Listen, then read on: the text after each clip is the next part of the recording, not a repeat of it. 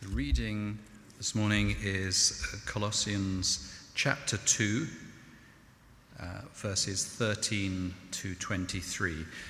That's 1183 in the Pew Bibles and 1872 in the Bible I'm reading from, large print Bible. Colossians 2, 13 to 26.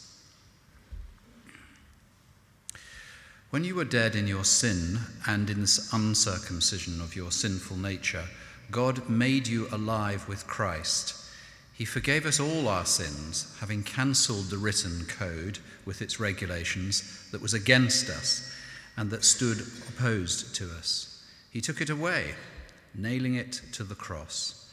And having disarmed the powers and authorities, he made a public spectacle of them, triumphing over them by the cross. Therefore, do not let anyone judge you by what you eat or drink, or with regard to a religious festival, a new moon celebration, or a Sabbath day. These are a shadow of the things that were to come. The reality, however, is found in Christ. Do not let anyone who delights in false humility and the worship of angels disqualify you for the prize. Such a mind puffs him up with idle notions. He has lost connection with the head, from whom the whole body, supported and held together by its ligaments and sinews, grows as God causes it to grow. Since you died with Christ to the basic principles of this world, why, as though you still belong to it, do you submit to its rules? Do not handle, do not taste, do not touch. These are all destined to perish with use, because they are based on human commands and teachings. Such regulations indeed have an appearance of wisdom, with their self-imposed worship, their false humility, and their harsh treatment of the body, but they lack any value in restraining sensual indulgence. This is the word of the Lord. A few months ago, I was traveling up the M3, as one does, and there was quite heavy traffic. And I could see in the rear-view mirror that there was a car weaving in and out, and the closer it got, I realized it was going at very, very fast. And sure enough, it just absolutely flew past us and continued to kind of weave in and out the traffic. And you do the usual tut-tut. If only the police, where are the police? But about 20 minutes later, further up the M3, this car was on the hard shoulder, and there was a car behind it with a blue flashing light, and the driver of the car was in the police car.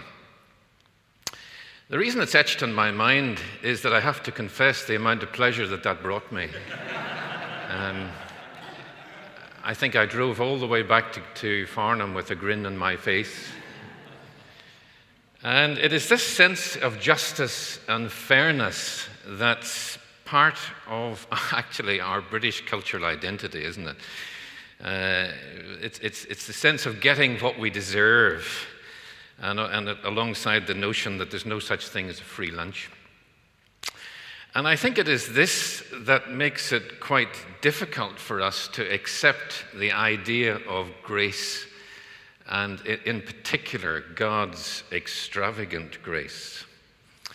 And these new followers of Jesus at Ephesus and Colossae and the other places that Paul wrote to found it as difficult as we do to get their head around this idea of the grace, a gospel of grace, that I can be accepted, wholly accepted by God, just as I am. No preconditions, not even a DBS check. And these first followers of Jesus and the church right down through the centuries have found it impossible to resist the temptation of adding entry requirements to the kingdom of God. Sometimes they're explicit, and sometimes they're more subtle, they're unspoken, but they're there. And sometimes, and you need to take this in the context of everything that I will say, sometimes they're so preoccupied with sin and guilt that it seems almost impossible to receive grace. But hear me out on that.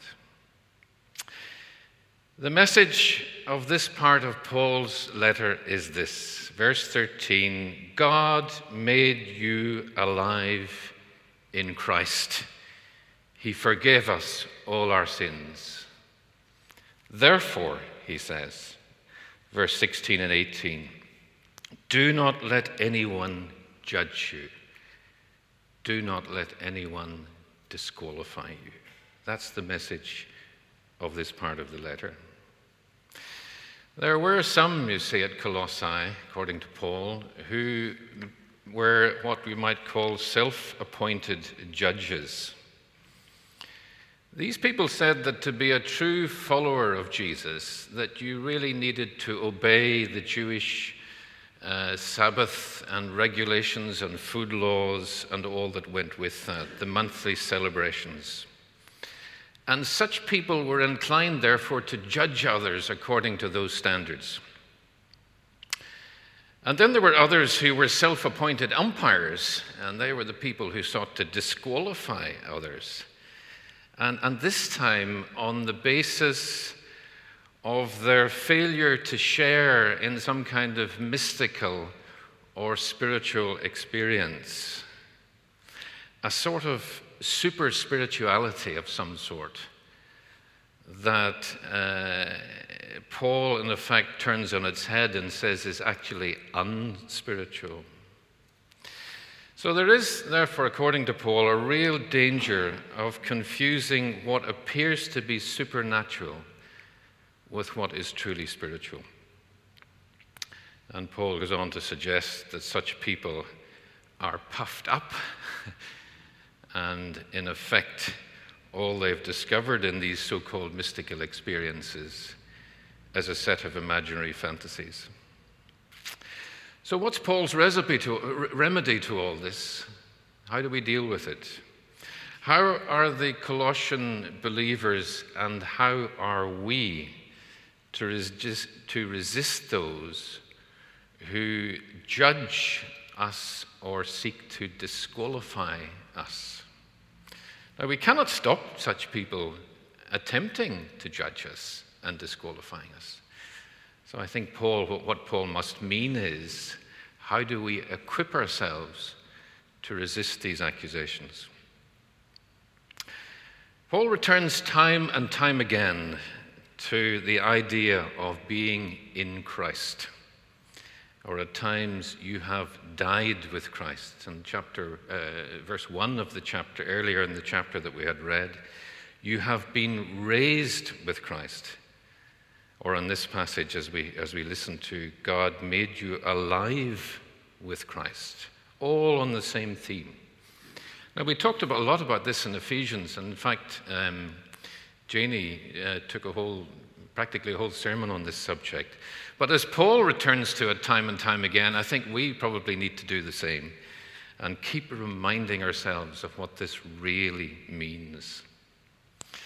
You see, with this inbuilt sense of justice and fairness, we find it difficult to accept the idea that when I come to Christ in penitence and faith, that I am truly forgiven, that I am truly accepted, without first having to do something to earn it. It's difficult to grasp that. Acceptance is very important to us, and the older I get, the more I think I become aware of this. Right from the school playground, to family life, to friends and colleagues at work, to the place of work. The reassurance of acceptance is so important. And at times, that sort of sinking feeling of not measuring up to the mark runs very deep in us, and the fear of rejection. And the solution that we're offered in our world is self-congratulatory hype in a culture of self-esteem. What God offers us in Christ is radically different. He offers us the gift of grace. As Lewis Smedes puts it so beautifully, God offers us the gift of being accepted without being acceptable. God offers us the gift of being accepted without being acceptable. This can be hard to grasp. And even when we've grasped it in principle, in our head, it can be very difficult to actually truly internalize it and experience it and know it to the deepest part of our being. Jonah struggled with it. You remember the Old Testament story. And when he, after a fairly eventful journey, arrived at Nineveh and preached the message that God had instructed him to preach, that in 40 days the city would be overthrown, the city would be destroyed, the people repented. And at the end of chapter 3 in Jonah, we're told that God saw what they did and how they turned from their evil ways, and he relented and did not bring on them the destruction that he had threatened. So what did Jonah do? The very next verse in chapter 4, I love this little phrase. To Jonah, this seemed wrong. To Jonah, this seemed wrong. But the interesting thing is that his theology is absolutely sound, because this is what he said to God after that. He goes on to say, I know, addressing God, I knew that you're a gracious and compassionate God, slow to anger and abounding in love, a God who relents from sending calamity. So he got angry, even though he knew in his mind that this was the sort of God that he worshipped. He had yet to experience that grace of God firsthand. He'd yet to fully grasp it, so he got angry. He had yet to accept a God, to understand a God who accepts before we're acceptable. Back to Paul. It's important to recognize the fact that God accepts us, when God accepts us by grace, it does not minimize the seriousness of sin or the predicament that we're in because of it. There's an interesting verse in 1 Peter chapter 2 when Peter says this of Jesus in verse 23. When he was abused, he did not return abuse. When he suffered, he did not threaten. Why? Was it because he just said, well, let's just forget it. It doesn't really matter. I just want to forgive you and move on. No, this is what Peter said. When he suffered, he did not threaten, but he entrusted himself to the one who judges justly. Sin matters. God is just. And if so, how can then God accept us before we're acceptable? How can it happen? God made you alive in Christ. He forgave all our sins. How can that be so? Where is the justice in that? Well, that's exactly what Paul goes on to explain. And he goes on to speak of our legal indebtedness being nailed to the cross. What a powerful image. Jesus, as the representative of us, his people, suffers, dies the death on the cross for us, such that in his death they and us need never die again. And Paul says to the Christians at Colossae, God made you alive with Christ in Jesus' death and resurrection. What is true of Christ is true of us. What Luther called the wondrous exchange. When God looks on Jesus' death and resurrection, we are there with him. We have died. We have risen again. My sin, oh, the bliss of this glorious thought. My sin, not in part, but the whole, is nailed to the cross, and I bear it no more. Praise the Lord. Praise the Lord, O my soul. That's why the grace of God can pour into our lives. You see, we're right. There is no such thing as a pre-lunch.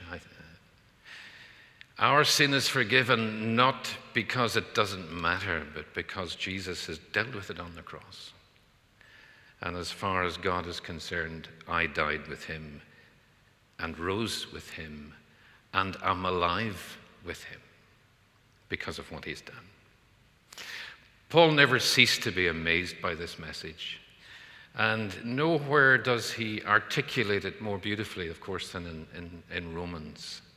And when he's in full flow on this, then he says this familiar passage, for I'm convinced that neither death, nor life, nor angels, nor rulers, nor anything present, nor things to come, nor powers, nor height, nor depth, nor anything else in all of creation will be able to separate us from the love of God in Christ Jesus our Lord. Isn't that amazing? Accepted, secured, loved, forgiven. Amazing grace.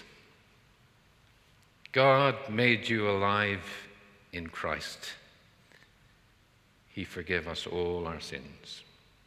Therefore, do not let anyone judge you. Do not let anyone disqualify you. Of course, how we live matters. But as Tom Wright puts it so clearly, God accepts us as we are, but he doesn't want to leave us as we are. In my Bible, the title for the next passage at the beginning of chapter 3 is this: living as those made alive in Christ. So next week is about he doesn't want to leave us as we are. But this section of the letter is about being accepted as we are, and letting that really sink into our minds. Perhaps this message of grace is new. For some, it's quite familiar ground.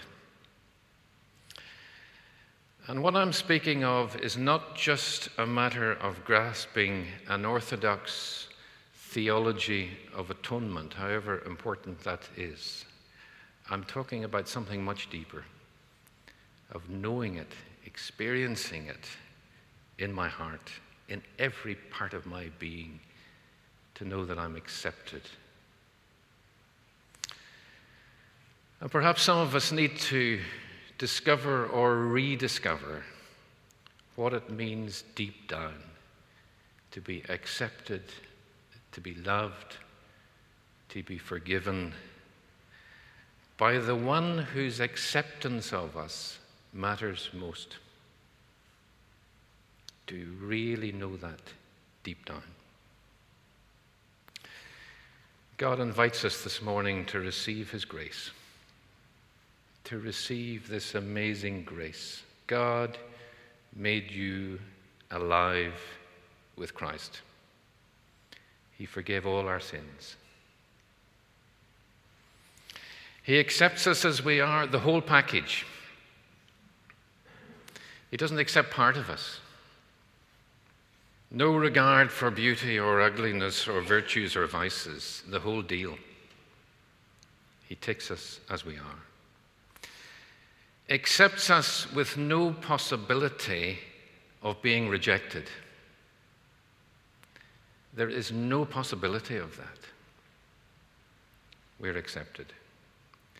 Accepted before we are acceptable. Shall we pray?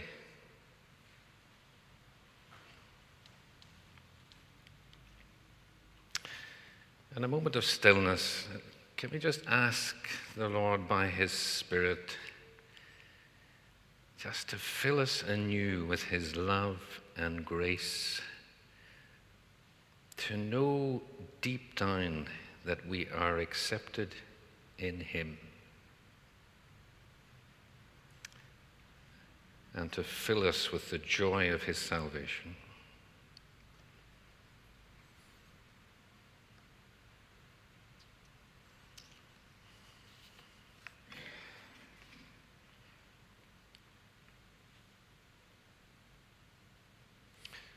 Amazing love, how can it be that thou, my God, shouldst die for me?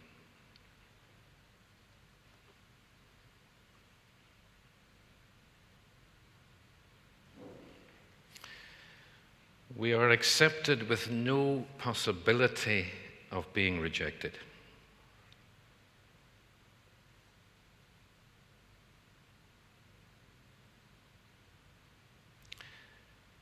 And we're accepted before we are acceptable.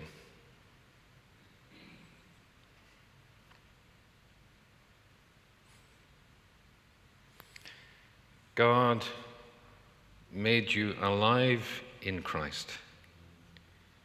He forgave all our sins.